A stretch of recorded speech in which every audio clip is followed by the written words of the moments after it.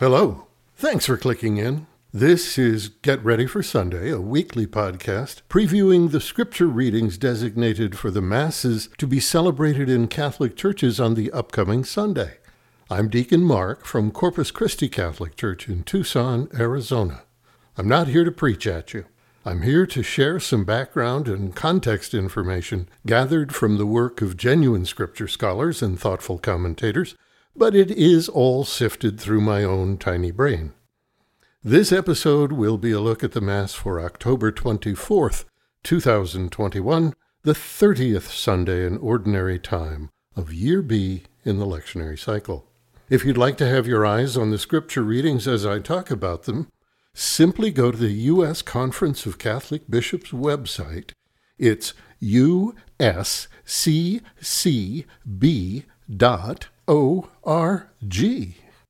In the top navigation bar, select Daily Readings. Scroll down to the date for the Mass and click in.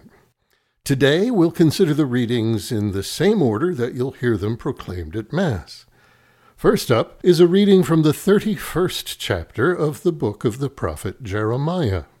Now, it's been a while since Jeremiah showed up in the Mass readings, so maybe a short review about him might be in order. Jeremiah is called one of the 5 major prophets in our Old Testament. Recall that the designation major or minor refers only to the length of a prophet's written work. Jeremiah's book of 52 chapters is second in length only to Isaiah's 66 chapters, and you might remember the book of Isaiah took more than one man and about 200 years to complete. Jeremiah was a young man when called to be a prophet around the year 626 BC. He was famously reluctant to take the job. He claimed he was too young and unprepared. Nonetheless, he continued in it until his death around the year 587 BC. Jewish tradition recognizes him as very prolific, writing the book of Jeremiah, both the first and second book of Kings, and the book of Lamentations. He's also credited with saving the Ark of the Covenant from the Babylonian invasion of Jerusalem by hiding it in a cave on Mount Nebo. He did a great job. It's still missing. Jeremiah is sometimes called the weeping prophet because his prophecies to the Judeans were extremely dismal, and, no surprise, as a result he was very unpopular. At the time of Jeremiah's ministry, the Jewish people were divided into 2 kingdoms, Israel in the north with 10 tribes, and Judah in the south with 2 tribes. By the time of Jeremiah, the northern kingdom of Israel had already been overrun by the Assyrians, and Judah would soon fall to the Babylonians. Jeremiah served as God's prophet for 5 kings of Judah. King Josiah was the first, and he had inherited a mess. Josiah's grandfather was King Manasseh. He killed the prophet Isaiah by sawing him in half. Josiah was a good and pious king and attempted to implement many reforms. His efforts had little effect. The Jewish people had long since fallen into idolatry and pagan practices. Reform was too little and too late to redeem the conduct of his people. The Babylonian conquest of Jerusalem followed. Jeremiah's prophetic book has essentially 3 main prophecies. First, if the Jewish people did not repent, the Babylonian king Nebuchadnezzar would conquer and sack Jerusalem. His prophecy was rejected, and the Judeans did not heed God's warning. Number 2, through Jeremiah, God promised that if the Judeans capitulated to the Babylonians, they would suffer 70 years of exile, but after that time God would restore them as a people, and their land could be reclaimed. The Judeans rejected this prophecy. They instead opposed the Babylonians and suffered a devastating slaughter. And third, once in exile, Jeremiah warned them not to revolt against Nebuchadnezzar and trust that God would restore Israel as he had promised. Once again, they rejected his prophecies, attempted a revolt, and suffered another catastrophic failure. bringing such dire messages, it's easy to understand why Jeremiah's prophecies were not popular and why he attracted very few followers. He became so frustrated ministering to the Judeans on God's behalf that he actually tried to quit. But he couldn't do it. As he himself wrote, God's word welled up in him like a fire, and he found he could not keep it to himself. As a result of his numerous unpopular prophecies, Jeremiah suffered numerous punishments. Ultimately, he was forcibly taken to Egypt, and there he was killed. The reading at this Mass from chapter 31 of Jeremiah's book is about the second of his prophetic warnings. The Babylonians had conquered Judea and Jerusalem. Through Jeremiah, God is now telling his chosen people to accept their enslavement, for if they do repent and return to devout worship of him, he will bless them and restore them to the land. Here is our reading from the book of the prophet Jeremiah. Thus says the Lord, shout with joy for Jacob, exult at the head of the nations. Proclaim your praise, and say, the Lord has delivered his people, the remnant of Israel. Behold, I will bring them back from the land of the north. I will gather them from the ends of the world, with the blind and the lame in their midst, the mothers and those with child. They shall return as an immense throng. They departed in tears, but I will console them and guide them. I will lead them to brooks of water on a level road, so that none shall stumble. For I am a father to Israel. Ephraim is my firstborn. The word of the Lord. Here God looks beyond all the present destruction to give his people a glimpse at the glory that is possible. Chapter 31 covers much of the time leading up to the fall of both the northern kingdom and Judah. Previous chapters in Jeremiah detail the destruction of Jerusalem by Nebuchadnezzar and the beginning of the Babylonian captivity. In Israel's history, the Babylonian captivity is arguably as significant as the 400 years of slavery in Egypt and the exodus from there. Following the Babylonian captivity, Israel did not again become corrupted by the idolatry of surrounding nations. A revival among Jews took place after their return to Israel, and the rebuilding of the great temple took place. As God had promised through Jeremiah, the Babylonian Empire fell to the armies of Persia in 539 BC, and ultimately the Jewish people were set free. Subsequently, the great temple was restored, but God's presence in the cloud, known as the Shekinah, that enveloped the great temple and the Holy of Holies, did not return to the temple. Neither was the Ark of the Covenant returned to the temple. In the Christian view, that presence would be restored a few centuries later. That restoration came when a young Jewish mother and her husband presented their firstborn son 40 days after his birth, according to Jewish custom. We celebrate this every year on February 2nd, the feast of the presentation of the Lord. Psalm 126 is the source of the responsorial. It is well paired with the promise of restoration to the land we just heard from Jeremiah, as it was apparently composed to be prayed and sung by pilgrims on the way up to Jerusalem. The refrain, which I'll read only at the beginning and the end, is the central theme. All verses point to it. Here it is. The Lord has done great things for us. We are filled with joy. When the Lord brought back the captives of Zion, we were like men dreaming. Then our mouth was filled with laughter, and our tongue with rejoicing. Then they said among the nations, the Lord has done great things for them. The Lord has done great things for us. We are glad indeed. Restore our fortunes, O Lord, like the torrents in the southern desert. Those that sow in tears shall reap rejoicing. Although they go forth weeping, they shall come back rejoicing, carrying their sheaves. The Lord has done great things for us. We are filled with joy. Reading number 2 consists of the first 6 verses of chapter 5 from the letter to the Hebrews. In case you've forgotten, we call it a letter, although it was probably first a sermon. We say it's to the Hebrews, which means the non-Greek speaking Jewish men and women who became followers of Jesus, even though it seems to have been written originally in a highfalutin form of Greek. Falutin being a technical linguistic term, I'm told. Last Sunday's reading from Hebrews introduced Jesus as the new high priest for all peoples. This week, we continue with that theme.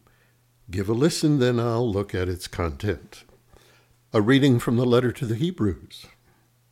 Brothers and sisters, every high priest is taken from among men and made their representative before God to offer gifts and sacrifices for sins.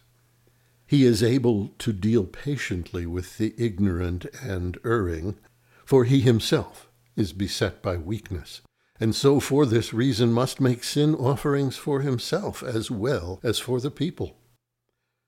No one takes this honor upon himself, but only when called by God, just as Aaron was. In the same way, it was not Christ who glorified himself in becoming high priest, but rather the one who said to him, "You are my son, this day I have begotten you." Just as he says in another place, "You are a priest forever, according to the order of Melchizedek." The word of the Lord. The first section of this passage is pretty clear. For one thing, there are no self-proclaimed high priests, no legitimate ones anyway. They are chosen and appointed by God. High priests are sinful humans, just like everyone else. The hereditary priesthood within the Levite tribe had its beginning with God's choice of Aaron, the brother of Moses, at the beginning of the Jewish reoccupation of their promised lands. And finally, we get to what, for me, is the more interesting reference, Melchizedek. He's mentioned twice in the Hebrew Bible, first in chapter 14 of the book of Genesis, and he shows up again in Psalm 110. As he appears in Genesis, he is the king of Salem. That's an ancient name for Jerusalem, not the supposedly witch-infested town of colonial America. Melchizedek is not only a king, but also a Canaanite priest. He blesses Abram after a victory in battle. That Abram is portrayed here as a military commander is incongruous with all the other mentions of Abram, the gentle nomadic patriarch. Melchizedek declares Abram to have been made victorious by God Most High, and is then given 1/10 of the lands retaken by Abram. God Most High is the name of the highest-ranking god in the Canaanite pantheon. For his part, Abram took the title to be compatible with Yahweh, and so accepted the blessing. Melchizedek uses bread and wine in the blessing ceremony. It's unclear whether that was part of the ceremony or simple hospitality. Assuming that it had ceremonial significance, some see it as a prefiguring of the Eucharist. Beyond that connection, the event is taken as a foreshadowing of the religious importance of Jerusalem, the combined role of both priest and king given to rulers of the area, and the future loyalty of Abram's descendants to the Jewish king in Jerusalem. It's worth noting that the name Jesus is not used in this passage. Rather, the title Christ is used. You'll recall Christ is the Greek for one who is anointed. Use of this title reminds the audience that both kings and priests are anointed in this period, thus making a claim for the roles that Jesus fulfills. A later chapter of Hebrews will describe Melchizedek in these words: without father, mother, or ancestry, without beginning of days or end of life, thus made to resemble the Son of God, he remains a priest forever. There are indeed some wild origin stories about Melchizedek that appear in other ancient texts. None of these texts are considered canonical, that is, an inspired part of sacred texts, by either Jewish or most Christian churches. How wild are the stories? How about being born from the corpse of his mother after her death? No role played by his father, nor presumably by any other male, in his conception, and the infant speaking in full sentences immediately from birth. If you want more details, go find a copy of the second book of Enoch. Genesis gives no information about his origin, but by including this exotic no father, no mother, no date of birth or death description, the preacher in Hebrews is offering Melchizedek as a prefiguring of Jesus the Christ. Also, later in the letter, the author suggests that the association of the high priesthood of Jesus with Melchizedek, a priest forever, no date of birth or death, remember, puts that priesthood on an entirely different and superior plane, in contrast to the Levite priesthood, which consisted of many mortal men, stemming from Aaron. And now to the Gospel. At this Mass, we come to the final miracle healing story in Mark's Gospel, Jesus giving sight to the blind beggar Bartimaeus. This is also the final scene Mark gives us before Jesus and his disciples entered Jerusalem to great shouts of honor and joy from the people of the city. We have a version of this healing in all three synoptic Gospels. Mark gives us his name. This is unusual. In Mark's Gospel, Jairus, whose daughter Jesus raises from the dead, is the only other person besides Jesus and his disciples who is named before the Passion narrative begins. Mark tells us Jesus and his followers were leaving Jericho when this scene occurred. Matthew also puts it there on the timeline, but he makes it the story of two blind men and names neither one of them. Luke also omits the name, and he places the incident as Jesus and his followers are approaching the city. Bartimaeus is sitting by the side of the road. Symbolically, he is approaching the way of Jesus, but is not yet on the way. Significantly, all three evangelists have the blind man or men using the same appellation, Son of David, and the same initial request, have pity or mercy on me or us. Bartimaeus is the first person in Mark's Gospel to call Jesus Son of David, a messianic title. And that title, shouted loudly in a crowd, is a reference not just to the royal lineage of Jesus. It also refers to the epitome of David's sons, King Solomon, who was frequently seen as a healer and a magician, a wonder worker. Bartimaeus, who has no physical sight, recognizes the importance of Jesus better than those who see, even better than the disciples. The blind man is immediately praising the saving role of Jesus.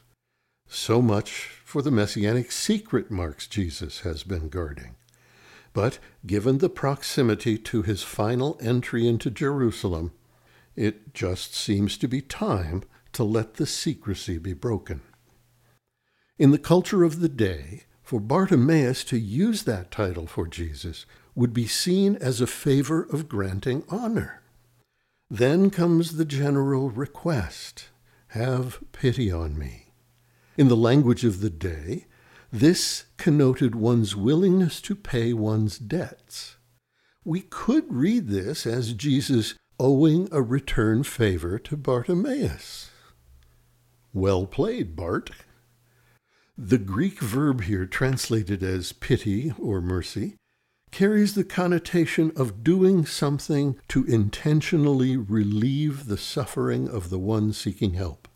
This also shows Bartimaeus possessing confidence in the power of Jesus to do just that.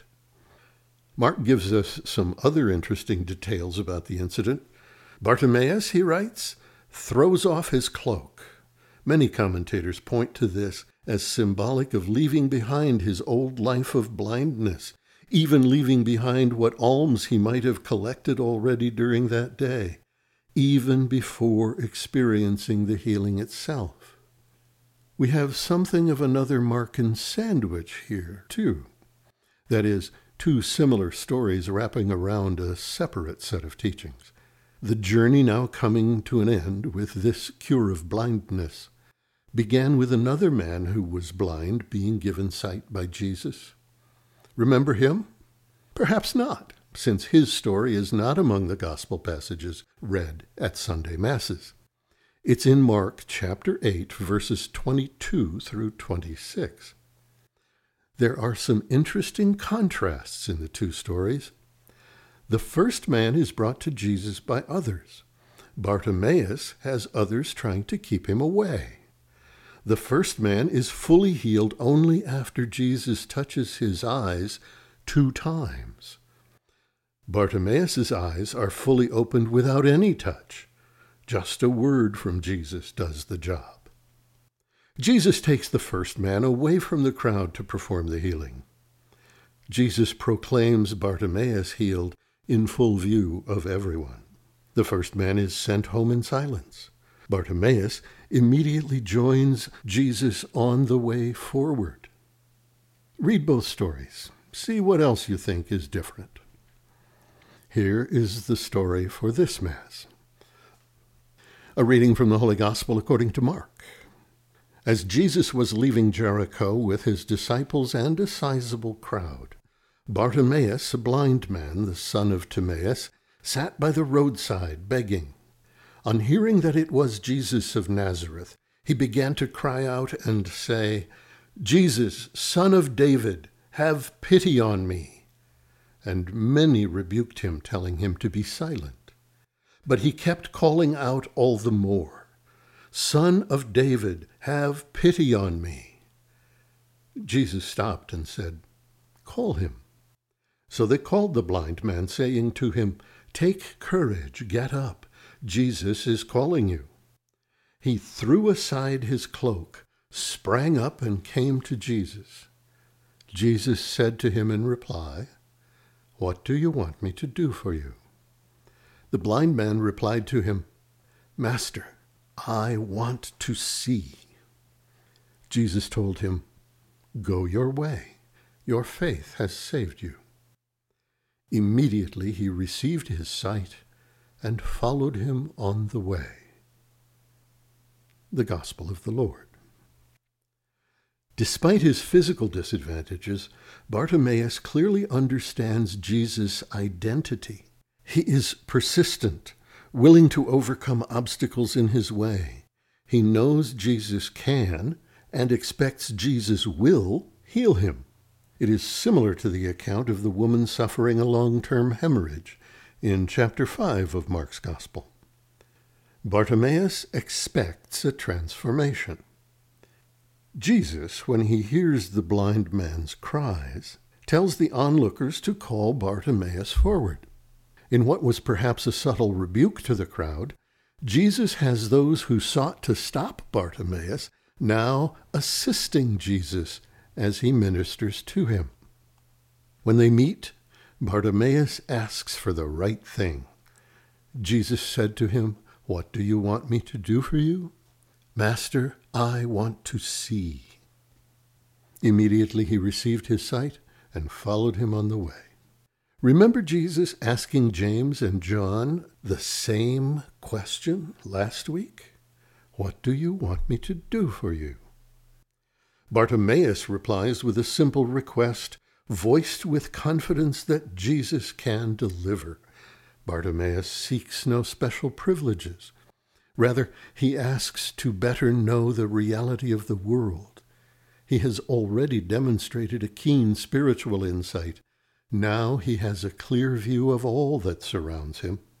When it comes to understanding Jesus, the disciples James and John seem more blind than Bartimaeus?